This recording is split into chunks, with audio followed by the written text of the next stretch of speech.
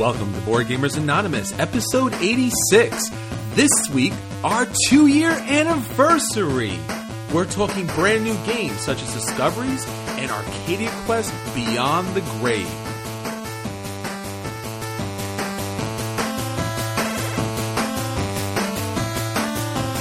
You're listening to a proud member of the Dice Tower Network, dedicated to bringing podcasters together for the greater good of gaming.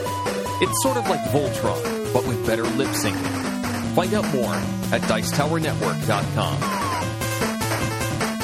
Welcome to Board Gamers Anonymous, the podcast about board gamers and the insane fun we have at the table together. This is Chris. This is Anthony. This is Daniel. And this is Drew. Welcome, everyone. So glad to have you join us here for our 2nd year anniversary. Man. Happy birthday to it. That song's actually copyrighted, isn't it? Happy birthday. Happy birthday. Happy birthday from the BGA gang. Happy. Okay, whatever. Yeah, you get it. We're two. That was. I probably dragged that out a little long. Sorry. Yes, it's been 2 years of BGA podcasting out to the world, and we are so glad that you've joined us for these last 2 years. And we're going to talk about everything that's gone on over this last 2 years, our favorite games, our favorite episodes, what we're looking to do in the future, and what we've done this past year. And especially having you at the table. So we had a couple of announcements, and want to let you know what BGA's been doing and what we're going to be doing in the future. Hey, Drew, why don't you start us off? Me? Oh, what have we been doing? You know what, guys? I can remember last summer, around the time of our 1st year anniversary, I was talking with you guys about wanting to do a spin-off podcast. Think I can do a spin-off radio show. Since I moved to Bennington, Vermont, we have a local radio station, publicly supported, and they're looking for hosts, volunteer hosts. So I've been working with them to put a radio show up starting in November. So what I'm going to do is every week I'm going to post a blog article about developing the show, how it's coming along, and I'll have my first one up tonight. So you guys can take the journey with me. It's exciting. It's called On the Table. You're going to lay it all out there? Yeah. On the table? On the table. It's not all that clever, but hey, there's some differences between a radio show and a podcast, and that's what I'm writing about in the blog. So listeners out there, let me know what you'd like to hear from us in terms of a radio show. We're growing for our 3rd year. That's exciting. And Anthony, how about you? Anything, new in your life? Yeah, I think last week you guys mentioned that I was lost in transit. And I actually was more or less lost in transit. We made the big move from New York to Pittsburgh last week, I think. I don't know. You lose track of time on these things. But I am finally settled. These guys can attest to the new gaming shelves I have here in my lovely office. So it's official now that I have a problem. And I had to buy new shelves to house the problem. So it's awesome, actually. Still getting to know the city, but I am a good 8-minute walk away from the local game store here and the game night that they have across the street from there. So I'm pretty excited about that, especially after last year or so of not having a game store within shouting distance. So the name of your new friendly local game store, Anthony. You want to give them a shout out? Yeah, I've been in there a couple times. The name of the store is Games Unlimited. I know they've been around for a long time. They have a nice selection, actually. I found a handful of out-of-print games there that I have not seen elsewhere. So, including some Euros that we actually played with Dave not too long ago. They had a copy of the Speakerstat, Imperial, a couple others there that I have not seen in stores before. So at least you chose wisely when you were running out of space. You didn't shrink your collection. You expanded your storage space. Yeah, well, that's what you do. I know. Right? Guys? Right, Daniel? Yes. Daniel? Oh, yeah. Right. That's even so much so as to move to another city to expand your storage space, right? That's really what drew you there. I'm going through a similar instance here. I picked up some new shelves, too. Anthony picked up what I think is the standard, which is the Kallax from IKEA right now. I think that's what Vassal uses. It's like the board game standard. I picked up some Walmart Better Homes and Garden 8-cube organizers, which are sort of, if this is possible, a knockoff of the IKEA. It's a little bit cheaper. I like them a lot, actually. They've got a good thick wood around it. Well, not wood, but, pseudo wood around the side of the structure, pretty sturdy. And yeah, I've got just enough room to buy, like, for the games I've already bought to come in, essentially. And then I need a new shelf already. It's a problem. All right, so our collections are expanding, our storage is expanding. Now let us help you expand your collection with this week's episode. Shouted from the tabletops! Sir, you're gonna need to get down from there. Paizo has been hoping to launch their popular Pathfinder game into the digital world, so they handed this off to a company that was created just for that purpose, Goblin Works, to develop and nurture an MMO and to get millions of people playing Pathfinder online and on their apps. They had a successful Kickstarter, over $1 million, designed to bring it to open enrollment. Funny thing happened along the way. Almost overnight, the company was gutted. They're down to 3 employees, and those employees are primarily tasked with finding a company to take over the work. So there's still no open enrollment. They said they're 75% short of what they need to get that far. The good news in all of this is they're still trying to fulfill as many rewards as possible. Goblin Works is pretty much done as a company, but they're trying to do right by the people who supported them, and they're still looking for a way to bring Pathfinder into the digital world through an MMO. Can pure RPGs survive in digital form? Is that really a viable option, turning them into MMOs? Sure, why not? I mean, that's what these things are just pure RPGs with a digital system, right? And there's things like Neverwinter was pretty popular, and D&D's got its new one coming up now. The big mistake is thinking that you could make an MMO for $1 million. That's way too little money to compete. Really? Yeah. How much do they need? AAA titles are multi-million-dollar investments at the beginning and millions of dollars every year in maintenance. And yeah, that's just not gonna. Let's see, how much does it make to? I'll look it up. You think that they just set their sights way too low? They just didn't have a realistic expectation of what it would cost to succeed. This was a company that just was created just for this one purpose, so they're the only ones going down the tubes. Yeah, so Toontown, guttered like a little kids MMO that was not very good, was $18 million for Toontown Online. City of Heroes cost $7 million to produce, and then $18 million for annual marketing, maintenance, and support costs. World of Warcraft, the cost of the 4 years of post-launch upkeep on the blockbuster MMO is $200 million. Oh, my word. Guild Wars, between $20 and $30 million to be developed. There's just no way you can expect to compete with these guys with $1 million in your pocket. That's that's nothing. Oh, man. Okay, see, I wasn't even aware of that. Yeah. But that was pretty short-sighted of them. Well, you know, you've seen The Producers, right? Yeah. You know the whole idea of you can make more money with a flop? Oh. Huh.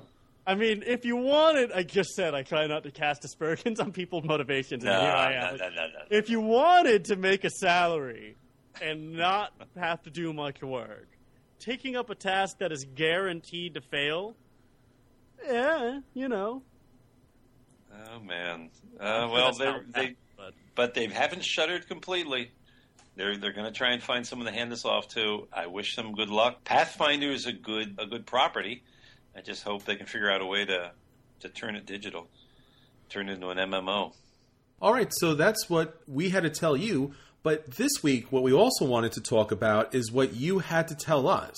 So recently, with the Cool Stuffing contest, our first opportunity to enter was a BGA survey. And this week, Anthony has the results back. Anthony? Hey, yeah, so you guys were awesome. We got a ton of responses. We had over 400 some odd entries. It was really, really awesome. We got a lot of information, but most importantly, we were able to interact with all of you and hear some really cool things about like what you like to listen to and what your favorite parts of the show are and what you want to see us do next. So it's awesome to hear what you guys think in terms of what we're doing and what we should be doing next. So just some of the questions that we asked what types of games you want to hear us talk about. Not a huge surprise, but a little interesting to hear that the number one type of game that people are interested in is Euro games. A close second was Americlash. So I think we expected it to be more on the middleweight Americlash end of things, but a lot of Euro gamers out there, which is awesome because that's what we are too.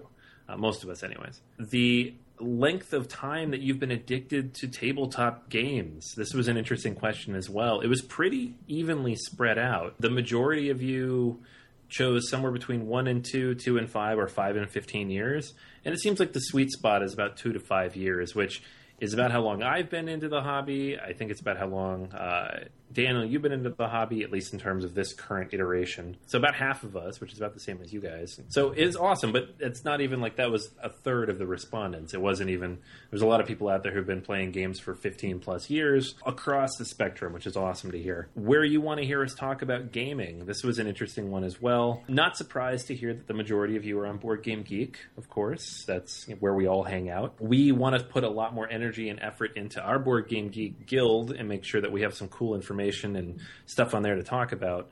And we strongly encourage you to join that guild and interact with us there as well. If that's the case, that you are on that site every day, which you probably are because you want to buy all those games like we do. But also Facebook, we post to Facebook just about every day. So there's all sorts of stuff on there you can reply to. Website comments, we're going to try to keep the website as active as possible. These days, there is at least one post a week when we put up the new episode, but we're also going to be putting up new blog posts. One awesome thing that I'm going to be doing here probably tomorrow, so before this episode comes out, is I'm going to be launching a mailing list on the website. There will be a big red button on the sidebar, on the right sidebar. It'll say subscribe to mailing list, or you can go to join.boardgamersanonymous.com/subscribe, and that will allow you to hop on our mailing list, and we'll send out every week kind of a summary of what we've been doing. So the new episode, any blog posts that came out, any games we've been playing, kind of just consolidating all the cool stuff we do into one weekly email just for our subscribers. And then if, in the future, new contests and new opportunities that do come up, you would get first crack at those as part of that email list. So if you are a listener, an avid listener, if you're a fan, if you filled out this survey, strongly encourage you to hop on over there and fill that out because we're going to have a lot more information about what we're doing along the lines of what we have here in the survey, but also all the other cool ideas that we have coming down the pike. Last couple of questions here on the survey that I was very interested to hear the answer to, and there was no right or wrong answer on any of this, but it was just interesting to hear what people like about the show. It helps us kind of decide what we're going to do week to week. Favorite regular segments. I think we can say without a doubt that our job as a podcast is to help you guys buy more games. Number one segment was Acquisition Disorder Corner, and number 2 was At the Table, and then number 3 was feature segments, and the top feature segment was, if you like these games, try these other games. So our ideal episode, apparently, is just telling you at least a dozen games to go buy. Glad to do it, guys. We will continue to do so.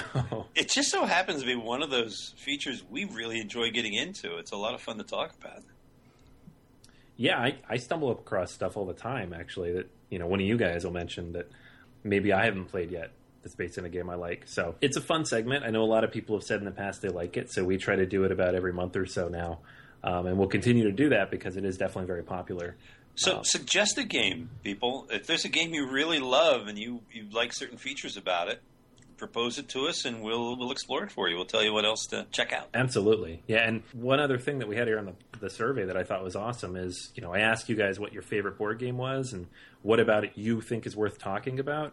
So I'm sitting here looking at about 250 responses to that question. Lots and lots and lots of stuff in here to draw from, for that particular segment, but in general for what we're doing as the cast. Really appreciate the in-depth answers and the, at times, very vociferous defenses of the games you like.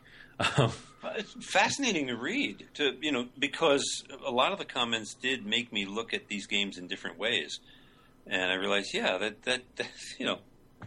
that is a good game for that particular reason. So, yeah, I love hearing from the listeners.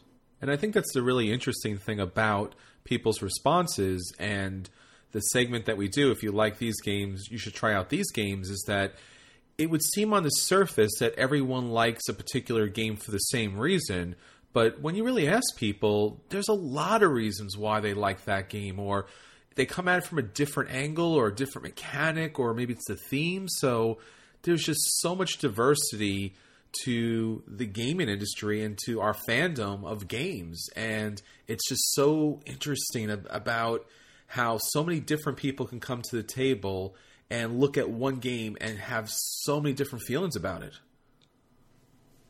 Yeah, absolutely. I mean, some of these answers were, a lot of these games I like a lot, and there was very different takes on the reasons why people like them, and that's awesome. That's one of the reasons I love this hobby so much, is that you go to a game store, you go to an event, you sit down with 4 strangers, and you play a game, and you all have a great time together, but you all love that game for very different reasons, and when you go back and tell everybody else in your lives why you like that game, you probably have a different story. When you guys listen to our podcast, you're hearing our stories about these games, and we want to hear your stories too. So that was one of the cool things about the survey.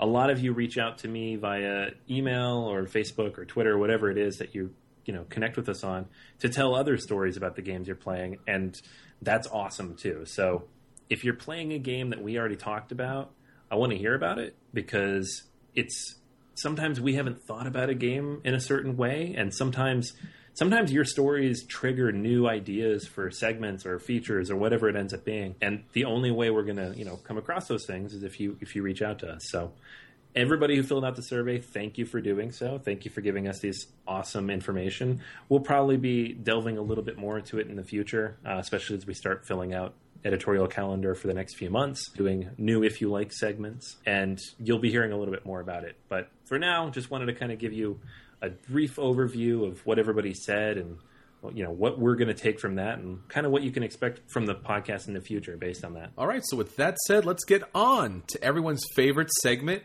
our acquisition disorders.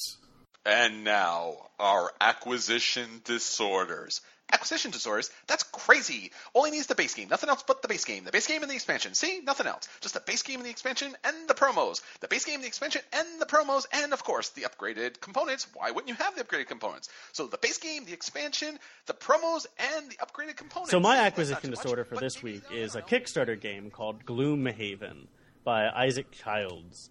For those of you who don't recognize that name, this is the same mind that produced Forge Wars, which was a very well-received game, and it's one of those ones that very few people heard of while the campaign was going on, and then lots of people heard of and then immediately regretted not backing once they saw how great it turned out.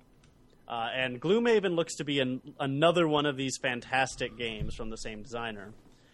It's a board game that it's got a cooperative, card-driven tactical combat in a persistent, ever-changing campaign world.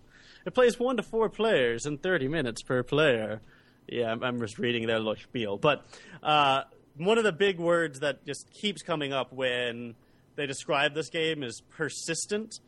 They throw that I think it shows up like 3 or 4 times on the page. Yeah, which is not surprising, because what they're trying to push for is the understanding that it's effectively a legacy game in a lot of ways. But it's a legacy game coupled with a deeper campaign mechanic. So a campaign mechanic kind of like you see in Arcadia Quest or in Mice and Mystics, though more customizable than Mice and Mystics, where as you gain power, you can gather new relics to you, gain new abilities, even alter the shape of the world so that it helps you in the future. And on top of that, you have these legacy mechanics where things like, okay, well, you've slain the necromancer.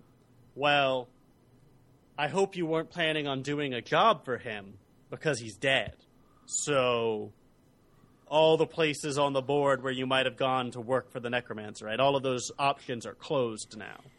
And it's like legacy games typically are. You're supposed to sort of mark up your board and mark up your copy. I'm going to be honest, I'm probably going to go with a legal pad on the side, because I'm just that kind of guy. Marking on a board makes me cringe deep in my soul.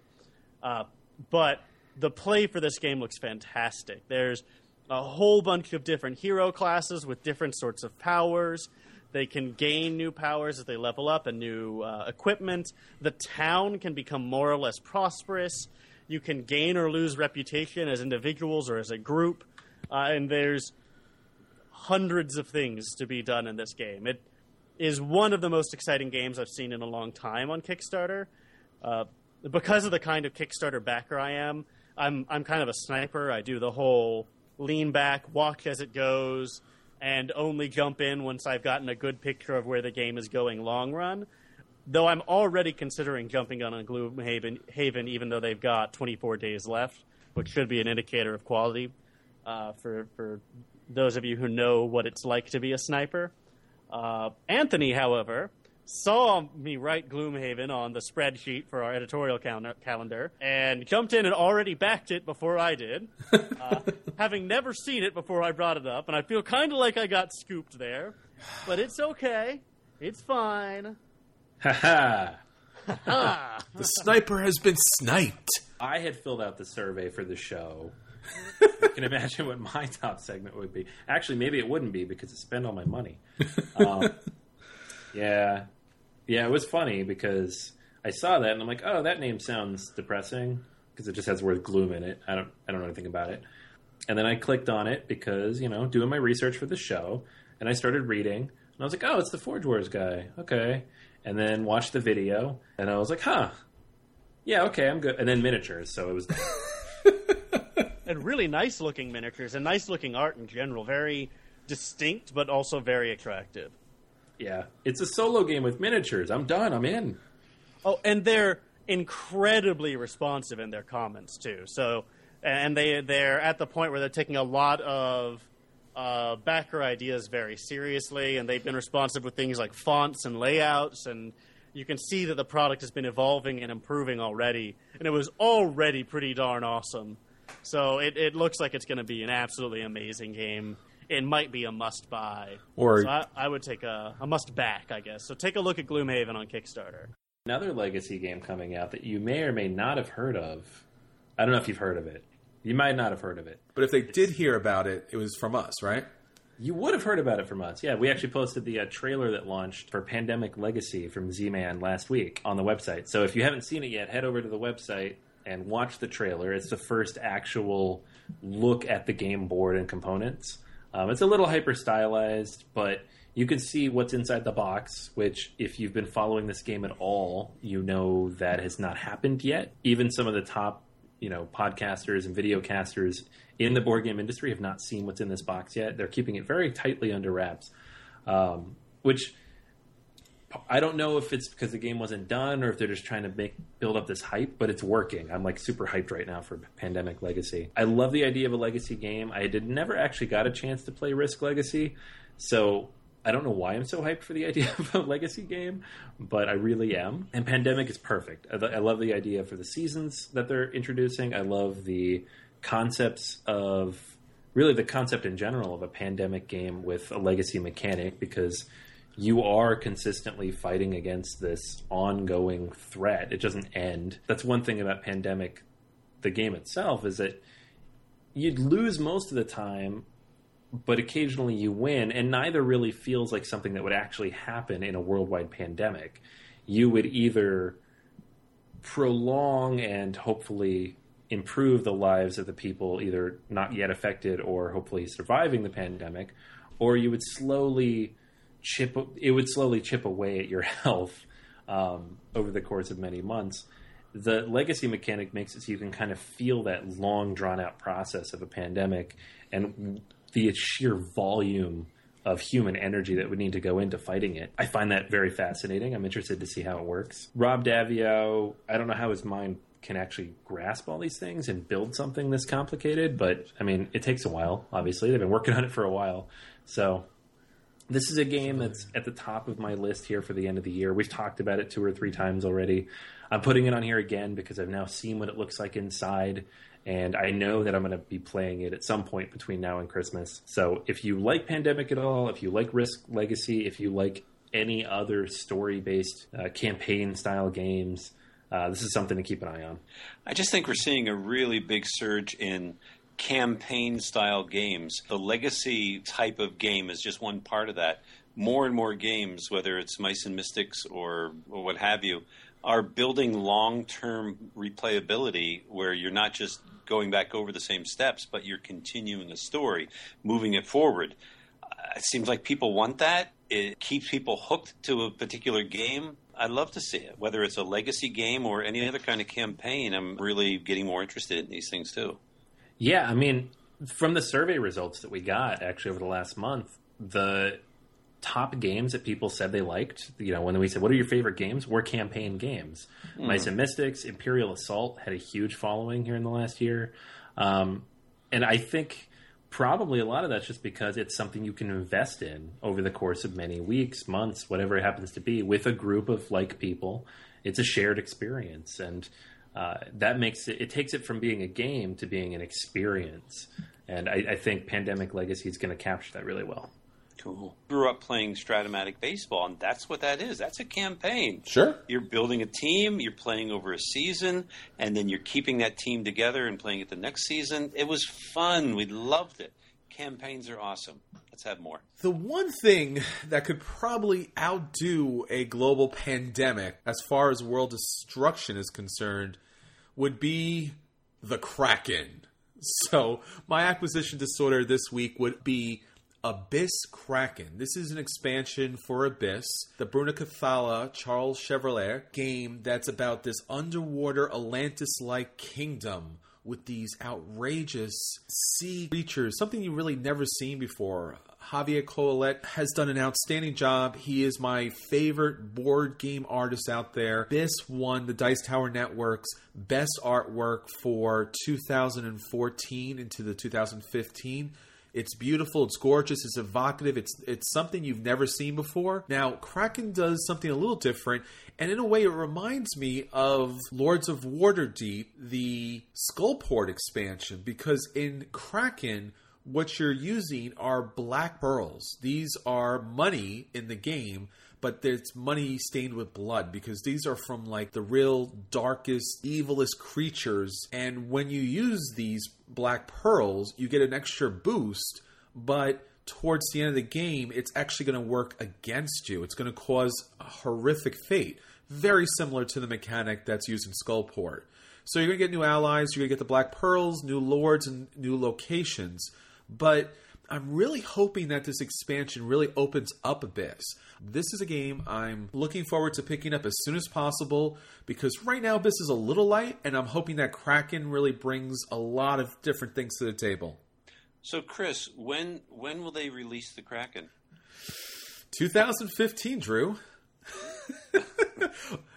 Release the Kraken. That's the one thing I'm sad about not going to Essen for, because if I was there and I came over to the booth and everyone was lined up, I'd be like, release the Kraken! I'll take a copy. Like, oh God, this is like the 30th time. Yeah, exactly. Damn Americans. Oh man, it's the best part. All right, so that's our acquisition disorders this week. And now, at the table with BGA.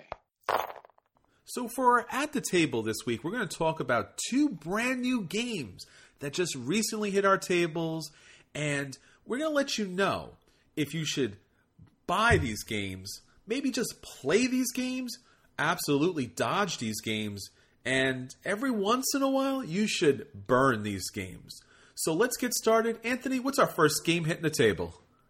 Okay, so the game that we got to the table about 2 weeks ago, before I went on my cross Northeast state trip, whatever it is, actually could have been along the trail here, not quite that far west, is Discoveries, also known as, not officially, but in my mind, as Lewis and Clark, the dice game. The Discoveries is very similar to Lewis and Clark, the board game, which came out last year. It's designed by the same individual whose name I always butcher, Cedric Chabousset. Sorry, Cedric. I know I'm getting that wrong. And then the artist, Vincent Dutra. And it looks a lot similar to the Lewis and Clark board game for a lot of reasons, because it has the same artwork, it has the same kind of aesthetic and feel. The game itself, other than the part where you're going in that direction to the west, is not really the same. It has a completely different mechanic, has a different feel. It's quicker, it's a lot more streamlined and more to the point. The game itself takes about an hour or so, rather than the couple hours that the board game takes. And, the little bit of fiddliness that comes with the board game, not necessarily here. And I love the board game, so I'll leave the comparisons there. but there's a lot between the two to compare, if only because you're getting the same theme. The game itself, though, is fairly straightforward. There's going to be a area in front of everybody on the board where there are meeting areas for tribe cards and then a reconnaissance area for discoveries cards. And you're going to have a pool of dice of your own, and those dice are going to have a variety of different sides on them that allow you to do different things. As the game goes on, you are going to be trying to tribe cards as well as your own player board. Basically, you're buying access to those on those different boards so that you can complete the discovery cards. The whole theme of this game is that you're filling out a journal, all the different things you discover along the Oregon Trail, as it later became known, and the different wildlife and the plants and the various things you're finding as you go along. Majority of the points you score are going to be from those discovery cards. There are a couple of other ways to get points, however. There are teepees printed on various cards that as you purchase those cards, you will accumulate teepees. The person with the most teepees is going to get more points at the end of the game. There are also animal icons on some of the discovery cards, and if you get a set of those animals, the larger the set is, the more points you get. Getting a set of all 4 of those animals is actually extremely hard because the deck runs out pretty fast. You get rewarded comparably with quite a few points if you get that full batch. The individual who gets all those different animals is probably going to have a pretty good chance of winning the game. I'm pretty sure in the game we played, I won and had the batch of 4. But there are enough other ways to score points, and you usually don't score any points off of the discovery cards with the animals on them. So it balances out fairly well. And just because of how hard it is to get all 4, I don't think that's a problem necessarily. The game itself flows very quickly, though. The one thing I find very interesting about this, however, is that unlike a lot of dice game where you roll your dice and then take them back and roll your dice and then take them back, and maybe you get a few new dice as you go along, you're buying them, you're adding them to your pool. This game lets you use other people's dice because as you use a die, you're going to place it in the central part of the table on that main board, either on the left side or the right side with the meeting area or the reconnaissance area. And at any time, any of the players can use their action to take all of the dice that are in one of those 2 areas. And so if it's been a while, one of those 2 areas might have 10 dice in it from all the different players at the table. The other interesting thing, though, is that at any time you can also use an action to take back all of your own dice, and they're all color-coded. So if you're blue, you can say, okay, I want back all the blue dice that are on the table. And if somebody else has used one and has it locked down somewhere, you snag it off their board. So using other people's dice is super risky if there's a chance that they're going to take it back from you in the very immediate future. If there's not, however, there is a almost push your luck element here where you can get a ton of extra dice that allow you to do a ton of extra actions in the very short term. That was a very cool thing to me. I really love that mechanic because it makes it very different and it really amps up the interaction between you and the other players. This was a fun game. I enjoyed it quite a bit. I was very intrigued with it when it was announced because I did like Lewis and Clark a lot, but I have trouble getting it to the table. Not everybody is as intrigued by the theme, and then combined with the play time that often turns off the table to wanting to pull that one out. But a sub 1 hour dice game, regardless of theme, awesome. I'm from, full disclosure, I'm from Seattle, so this is actually a theme that I find more interesting because it's something we study in school, starting at age 7. So I know all about the history of these individuals and their trek and all the different things that happened and kind of the areas that they explored. I have a lot of fun with it, reading the cards and going through the flavor text, but the game itself is also very good. I'm going to say it's a buy, honestly. It's a good game. It's a unique dice game. If you liked Lewis and Clark, the board game, you'll like this because it has enough of the same elements. If you like dice games and you like kind of building, your own tableau based on those kind of dice games, I think you'll like it based on that as well. So, very strong game. I enjoyed it quite a bit. Yeah, I thought Discoveries was a lot of fun when we got to play it together, and I wasn't the hugest fan of Lewis and Clark, even with, all the corrections and all that, even that I still didn't really get into it. Discoveries was much easier for me to get into, partially because, I love chucking dice around. I love tableau building, and this has a good bit of all of that involved. And it's just a very quick game to pick up. I think we spent maybe 5 minutes on the rules, and then you just sort of get it, and you move quickly. The only thing really is to always shoot for the double completions, not single completions. That's my only advice. But as far as whether or not it's worth playing or buying, I would put it as a very strong play. It's almost entirely inoffensive. I can't really think of what someone might not enjoy about this game. It may not be standout best in class, but there's nothing wrong with it. Consider me a borderline play-buy. For me, it was a much different story. I did like the game, but the more I played it, the more I wish I was playing Lewis and Clark. And I think what I found most surprising was when I heard that this game was coming out, and with the recent kind of outpouring of blank the dice game, whatever that may be, like Roll for the Galaxy, I was kind of expecting that this game would replace or at least stand at the same level as Lewis and Clark. I didn't find that to be the case. It was a fine game. It was nice. It was, as I guess Daniel said, like unoffensive. I didn't dislike anything about the game, but I did keep feeling like, man, I really wish I could play Lewis and Clark right now. That's probably the highest praise I could say about this dice game. It was just okay. It was just completing these very simplistic cards where it shows you how many rivers or how many mountains you have to cross. The artwork is really beautiful. There's some really nice pieces of artwork here, and collecting the cards to give you special abilities and then being able to roll the dice to activate those abilities is really a nice kind of feel to it. But beyond that, I just really miss Lewis and Clark again. So if this is a play, it's the lightest form of play. And if Lewis and Clark can possibly hit the table instead of Discoveries, I'm going to dodge this and play Lewis and Clark, honestly. Yeah, and I think that might be the one thing that it has against it, is that it has the same theme and the same artwork and the same designer as Lewis and Clark.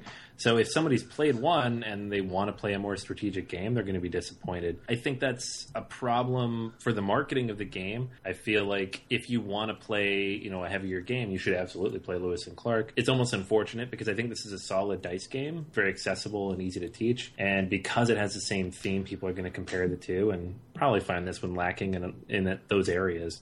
But they're very different games strategically and functionally. So if you can divorce the two, think about it as its own thing, separate from the board game, I think it stands alone a little bit stronger. But to Chris's point, if you are looking at those two games together and you played both of them and enjoy them, I would go with the board game too. That's interesting, because I'm the other way around, which is if I were playing Lewis and Clark, I'd want to play Discoveries. And I'm still on, I'm still borderline on it. I'd still play, maybe buy, and it is unexceptional in a lot of ways. Straight up dodge Lewis and Clark. I'm not a big fan of that game. So maybe it's Lewis and Clark for people who don't like Lewis and Clark. So the game that I got to the table this week, and Daniel joined me, was Arcadia Quest Beyond the Grave. Now, this is a cool mini or not game.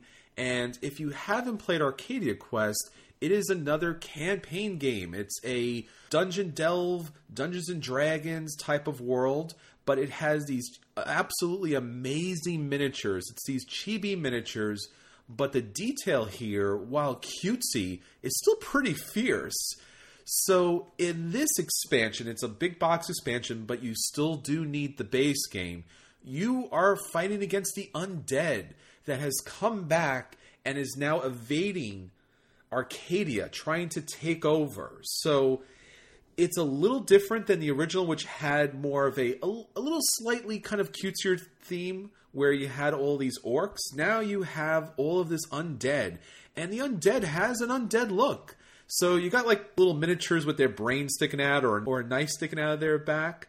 But beyond that, it's very, very much the same game. So it's more of the same, but it does add some additional elements. So in this game, you're going to have these fierce and these outstanding big miniatures. Leading the undead is the Dread King. He's come back to life thanks to Dr. Spider. The rule book here and the artwork and pretty much everything in this game is tremendously thematic. And once again, Cool Mini or Not has done a great job here in communicating the theme.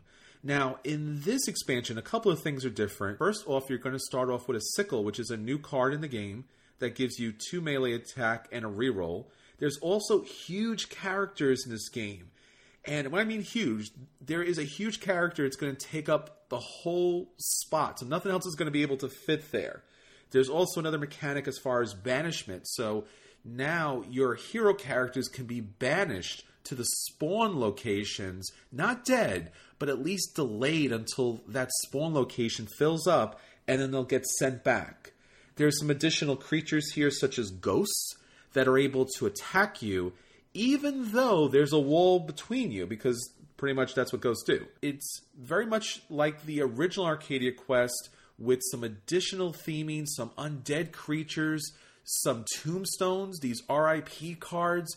When you land on them, you can take an action point to flip these over, and that gives you some additional effects, sometimes good, sometimes bad. But beyond that, it has the same campaign mechanic where you're completing 3 of the out, 2 of the inside, and then one final massive kind of knockdown, drag-out quest. It plays up to 4 players, and I gotta say, I really enjoyed this game. At first, I was a little standoffish. I saw this on Kickstarter, and I was like, this is a lot of minis. This is a lot of cash. I already picked up Rivet Wars. Why would I want to pick up another game like this? And honestly, for me, what I really enjoyed about this game is not just the theme, but the gameplay was so nice and simple and sweet. You're basically just choosing one character to activate. You're either moving 3 spots or you're attacking, and then you're doing your dice rolls based upon your weapons and your special abilities. And what's really fun here is everyone gets 3 characters, so the 3 characters can actually work together with their special abilities and their weapons, so you get some amazing combos going. So Arcadia Quest Beyond the Grave, this is an outstanding game. This is a buy. If you haven't had a chance to pick it up yet, pick up the original set and then jump over and pick up Beyond the Grave. Daniel, what did you think about this? Yeah, I really like Arcadia Quest. I'm a big fan of campaign games in general.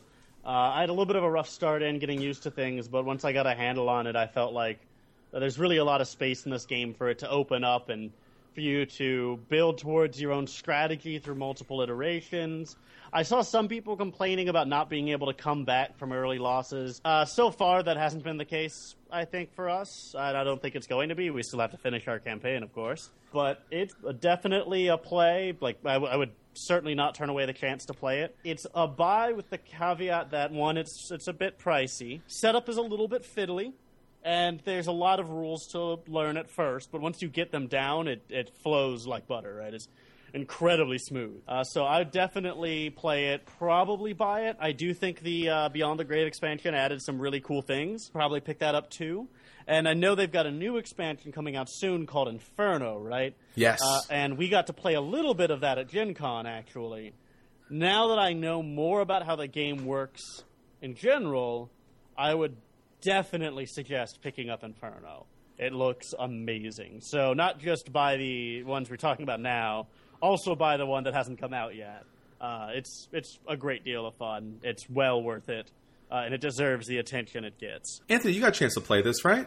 The Inferno bit with you guys at Gen Con a little bit. I have not played the base game, nor have I played Beyond the Grave yet, but I've played this core. I mean, I'm sure the idea is the same of Arcadia Quest. You're beating each other up, you're beating up monsters, which was awesome. The Inferno bit, like, to Daniel's point, is really cool. It kind of takes that same element, and we talked about that a little bit before when you talked about Kraken, from Lords of Waterdeep, Skullport, where you can do some really cool stuff. Yes. You're going to take a little bit of this potentially horrible curse. Yes. With the Inferno points. When we played the game, Gen Con, I took on, I don't even know how many Inferno points to one of my characters, like 12? You're still burning right now, right? Yeah. Like, you're still a little smoky. It was not good, but it was fun. That was the best part is, and that's what everybody says about Arcadia Quest, is regardless of what you do, it's just fun to do it. Yeah, it's a lot of fun. This game is. It doesn't require a lot of thinking. It doesn't require a ton of strategy, although you can if you want to. Sure. It just go around and hit some stuff with these awesome looking miniatures on this awesome looking board, and each of these new big box expansions adds something new. Which, to be honest, I think the game needs is the base game by itself doesn't necessarily have enough to hold your attention indefinitely, but these new mechanics are awesome. So I'm excited. It's probably something on my radar for the future. All right, so that's the games hitting our table this week.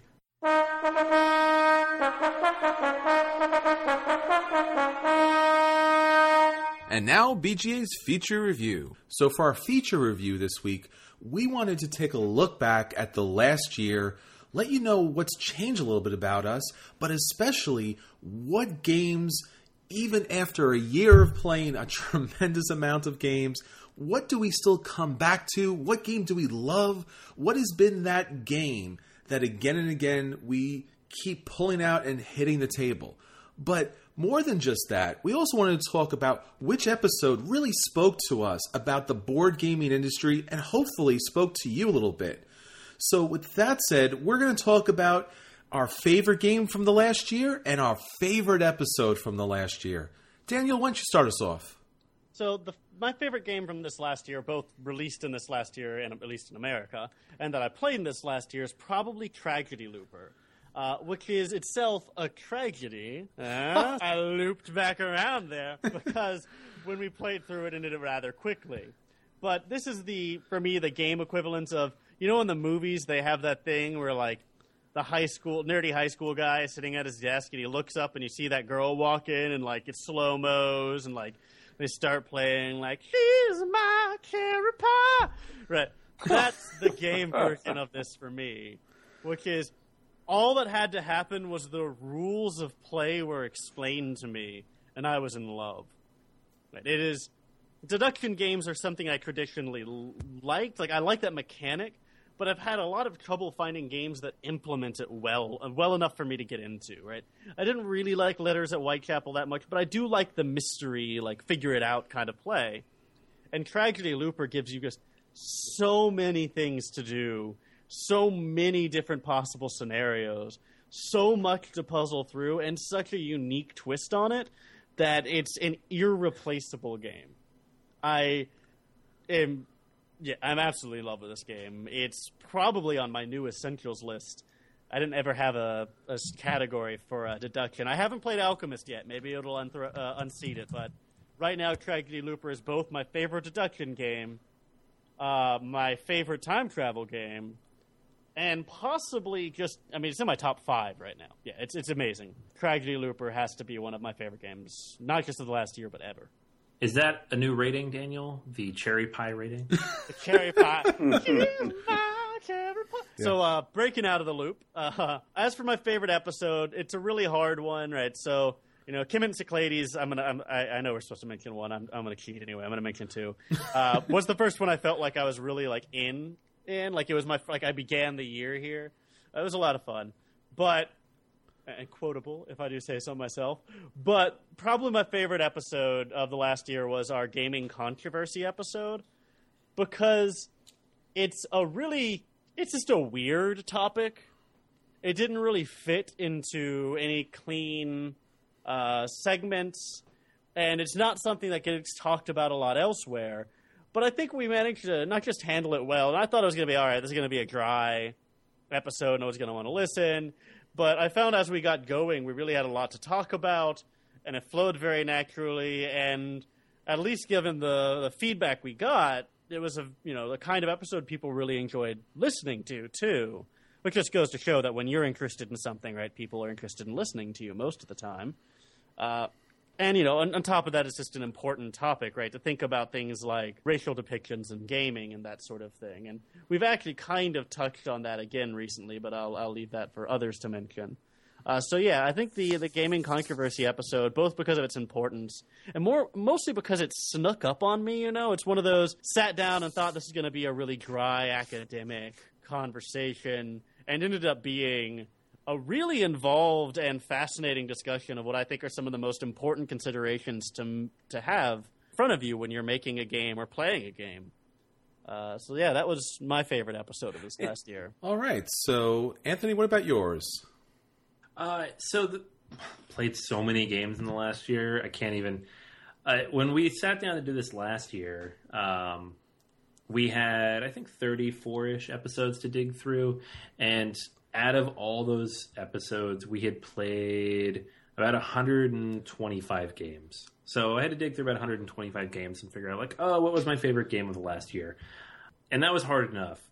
This year, we went to the weekly schedule, and there were another 50-plus episodes. And out of those 50-plus episodes, we had almost another 200 games that we reviewed. So it's bordering on impossible now. I don't even know where to start. But there's one game that I've come back to, I think, 3 separate times on the podcast, including on this episode about 25 minutes ago. And that's Imperial Settlers. I played this one. We all played this one, actually, just about a year ago, shortly after it came out at Gen Con. And I've been playing it ever since. I've played it probably 40 or 50 times at this point. I've played through it solo dozens of times. I've played through it with the new expansion, with the Empire Pack. I'm looking forward to the new Empire Pack. I don't know. There's something about this game that just charms me. It's the combination of the artwork and the kind of the not goofy, but just fun aesthetic, and the fact that the various civilizations that they choose don't really make any sense in context with each other. You actually have 3 real civilizations and then 2 others that are, one of which is very generic and the other one's completely made up. Not made up per se, but there's no proof that it existed. And it all works together so well just because of the way the theme works out. And the game itself, of course, is a fantastic game. So that, as a basis for this wonderful world that Ignacio's building, the game is solid and it's fun and it works really well, not only with a group of people, but as a solo game. So it's probably my favorite game of the last year. It's certainly the game I've played the most in the last year. And it's a game that I can still sit down with my son and he will gladly truck all those massive piles of components over to me whenever I need them each round. Imperial Settlers, awesome game. All right, so the second part of this, my favorite episode of the last year, this was also really hard for me because we did so many awesome episodes. If you've been around with us for a while, you know that the format switched a little bit about a year ago. Not quite a year ago. But we used to do basically, a feature game review every week or every 2 weeks, along with our regular acquisition disorders and at the tables. And we've kind of switched that up a little bit with, more discussion-based topics. We have our If You Like Try, we have the Versus series, we have the BGA Court, and a handful of others that we've tried, and a lot of them have done really well, and they're fun to do because we get to kind of talk about the hobby. But the one that really struck out to me as the most fun, and really this goes back all the way more than a year ago to when we did our World Cup of Fantasy Games, is this heavily thematic, super borrowed / stolen idea from the sporting world of, a bracket or tournament of games, which a lot of people do, but it's still fun to do in our own special way with each other and, the games that we think should win. That was the Tabletop Madness series we did back in March. Now, this was actually like a big production. We did the first 2 rounds on a blog post. We did the third round as a full episode. We did the 4th round as a full episode. And then we did the finals, which we had you guys vote on the website. So you actually got to choose from the top 4 games who the finalists would be, and then from the 2 finalists who the winner would be. And the winner was Dead of Winter. If you have, you can go to the website and you can see it. It's right there. Spoiler. Yeah. But it was so much fun to put that together and to kind of time it and everything and to talk about all these games in context of each other. And it really worked well. And we also got to kind of get into character a little bit and, poke a little fun at the fact that we're not supposed to say certain things of certain types of madness at certain times of year. To me, that's a lot of fun. I also very much enjoy the discussions we have together about the hobby, but getting to kind of put more of a production together around it, too, is a lot of fun. Okay, Drew, what about you? Me, my turn. Well, wasn't it about a year ago when we became caretakers of sorts of the game collection of John McCallion and his late wife, Robin King? And I came across a game just the other day that triggered something in me. We played it about a year ago, right around the time of our first anniversary, and I really wanted to get that out. I love that game so much. It's Colosseum. Now, it's not a recent game. We played it a year ago. It's from 2007, Days of Wonder. Wolfgang Kramer and Markus Lübke designed it.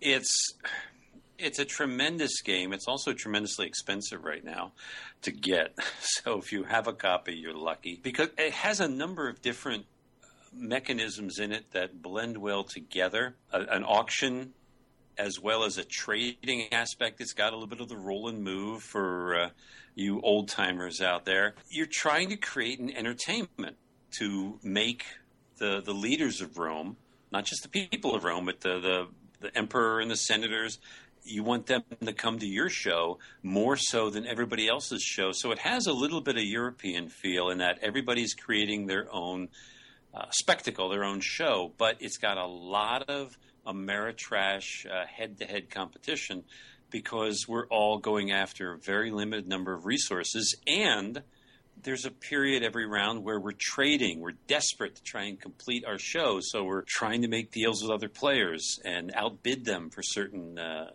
items. A lot of interaction, surprisingly, for a Euro game. It also has a wonderful catch-up mechanic in that even though there's 4 rounds, I think, there's a number of shows you're putting on, you only keep the highest score. Your scores do build from round to round as your shows get bigger, but you could be doing really poorly in the early rounds, but if you're able to really put together quite a spectacle and lure some big names to come see it, you could win the game just from that one show you put on in the last round. To put on a good show early because you can build on it, but you can also come from behind. Great scoring mechanic that I love. It's one of the few fiddly games that I would really be willing to bring out and set up and play it out. It's just fascinating. I love it. Unique in so many different ways. It's Colosseum by Days of Wonder. I hope the episode that I enjoyed was one that I did with Chris at the beginning of the year, where we sort of laid out our predictions for the year ahead. That was a lot of fun, Chris, even though more of your predictions have come true so far than more of mine. Well, we still have a couple more months, True. Yeah, and I look forward to doing it again at the beginning of 2016. Seeing what is ahead for the following year.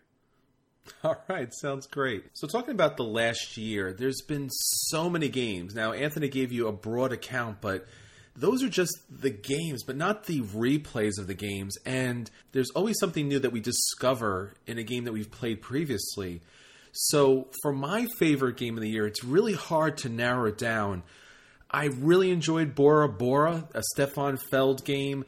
It's hard not to gush about it, but that's not the game. I can also talk about the Palaces of Carrera, another great Euro game that has not been released widely in the US yet, but that's not a game I'm not talking about either. The game that I'm talking about was a surprising game for me, and that's got to be Rococo. Now, this game only recently has a little bit wider distribution in the US. I was able to pick this up on a Kickstarter thanks to Anthony. And what's interesting about Rococo, if you haven't played it yet, and we've talked about this previously, is first off, it's about making dresses. And it's amazing. This idea of all these different pieces of art and music, all these ornateness to a Euro game. You don't typically see that. It's usually very bland and drab and, early Middle Ages and everyone's in rags. But here are people in the best attire possible. And you are putting together these outstanding dresses and dress coats. And what's beyond that theme, what really kind of catches me is two things. First off, in most games, if you are the first player, you either have this major advantage or on some level, maybe the other players are given a token or two, but still you're getting the first choice. But here in Rococo, what's great about this game is that while everything is open to you as the first player, everything is also more expensive to you. So some of the decisions that have to be made as a first player are so much more different than the decisions in any other game that you get to be the first player. Usually it's just the pick of the litter. Here, you do get the pick of the litter, but it's really going to change your strategy a lot because you're putting out a lot of money. Now, you do have a marketplace, kind of like Suburbia, where these different design patterns are available. It tells you what cloth is needed, if thread or lace is needed. It has a little marketplace, kind of like Fresco, where you have to pick up certain fabrics and certain materials. And then it has a area where you're picking up certain character abilities that will give you special powers in this game. But what's really interesting about this game is the deck building mechanic. Because when you purchase a card, the card goes directly into your hand so you can play that card right at that moment. As your deck gets bigger, you have to think long term. Where are you going to put those dresses? Are you going to turn them in for cash? Are you going to turn them in for victory points? Are you going to put a marker and pay the cost for musicians or statues or fireworks?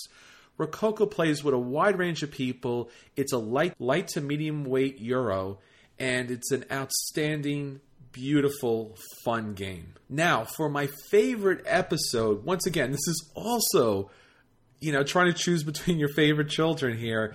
I'm going to go with our episode 85. This was Best Games for Female Representation. Now, this episode just passed, and it was really hard to make a decision on this one. Did you forget about all the others? Is that why you're just picking the one you remember because you forgot? Well, actually, in fact, this episode was something that I had talked to Anthony about for at least a year. Wow. I've been very blessed to have so many female gamers in my life, friends, family, girlfriends, and to be able to sit down at the table with them and to break out a brand new game and to say, you get to choose from any one of these outstanding characters, and then to see the look on their face where it's all these big hulking dudes and nothing else, or they have female characters, but it's the same stereotypical roles over and over again, and typically they're the weakest, cheapest, worst characters in the game. So when I go out to purchase games, I'm looking for a game that has a great diversity, it has strong female representation, and it has character powers that fit not just with the theme, but fit with the ability and skill that women bring to the world. So this episode was great for us. We all kind of contributed to make a list of the best games, but that wasn't it. That list is good, but it kind of shows that there's a glaring problem in our industry that there aren't enough strong female character representations in board gaming right now, or any type of tabletop gaming. And if we want to grow the hobby, and if we want to remind men that women do outstanding things, and to give men an opportunity to play strong female characters, designers and publishers need to pay attention to this and need to add more of these outstanding female representations in gaming. Yeah, so next year we want to do this episode again, but we want a longer list to draw from next year. Absolutely. Let's see some new great games out there. All right. So that is our second year birthday. The Terrible Twos were not terrible. They were outstanding. You got some brand new games to take a look back. You got some episodes to take a look back. If you haven't got a chance to listen to them before, or if you have listened to them before, please let other people know what's going on there in the board gaming industry by pointing out our podcast to them. As I said at the beginning of the episode, we've been so glad that you've joined us for these past 2 years, and only bigger and better things are to come, so stay tuned. And now, our final round. Well, we've got one final round to finish out the second year and to start off our third year. It's Labor Day weekend. Follow me on my chain of thought here, guys, okay? Remember, it wasn't that long ago, the Jerry Lewis Labor Day telethons for muscular dystrophy, and he would stay up for 24 hours. It made me think of the Extra Life fundraisers that promote that, and Anthony, you and Chris have done that, stayed awake for 24 hours playing games.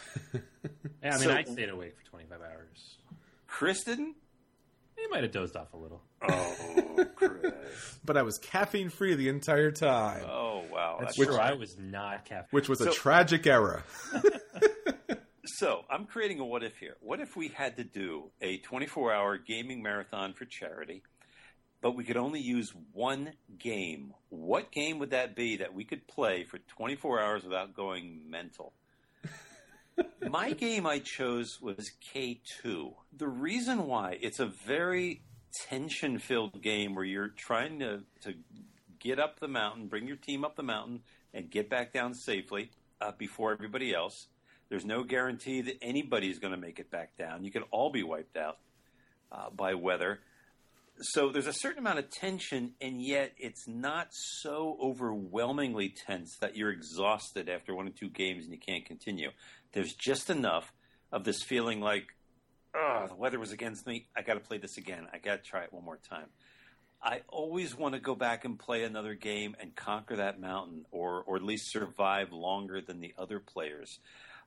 You have a little bit of foresight in knowing what the weather will be a little bit ahead, so there's always a chance to plan.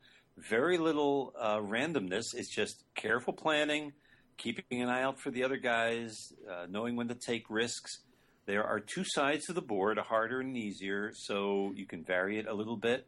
I think I could take that game through 24 hours and play it enough times that I could win at least once. That's all I want to do is win it once. How about you guys? What could you do for 24 hours? Well, I don't know. I'd probably fall asleep, to be honest. Is it cheating if I say D&D, though? So I've actually played a 12-hour session of D&D without stopping for any long period of time. We ate at the table. We played from... It's actually a little bit longer than 12 hours. Played from maybe 8 o'clock at night until 9 in the morning the next day. And it's the overnight part that's the really hard part. So I feel like I could have done 8 to 8 of that, of D&D, or most any good role-playing game I could do that for. So that'll probably be my answer if that's... I don't know, is that cheating? Is that too obvious? No. Hey, okay. D&D stay awake for 24 hours. That's all you got to do. Yeah, I mean, I'll be totally nonsensical by the end of it. And my character's moves will involve things like summoning a house and going to sleep and not coming out. But, you know. Anthony, how about you? Yeah, I mean, I know I could stay awake, but how coherent will I be? That's the question. I think it's got to be a game that takes a long time to play and has different angles at which you could attack it from. So for me, I'm going to go with War of the Ring, because the one time we played like a full epic to the very end game of this, it took about 5 or 6 hours, and there's two very, very asymmetrical sides. So you could play 2 times on either side over 24 hours for 4 games total. And you're through, yeah. There you go. Yeah, and by the 4th time, you're going through the story again. You don't have to think about it. Everybody knows the story of Lord of the Rings. Just get the stupid ring to the mountain. You could do that. And that's probably how the conversation would go by the 4th time. Just get the stupid ring. Right. Chris, what would keep you awake for 24 hours?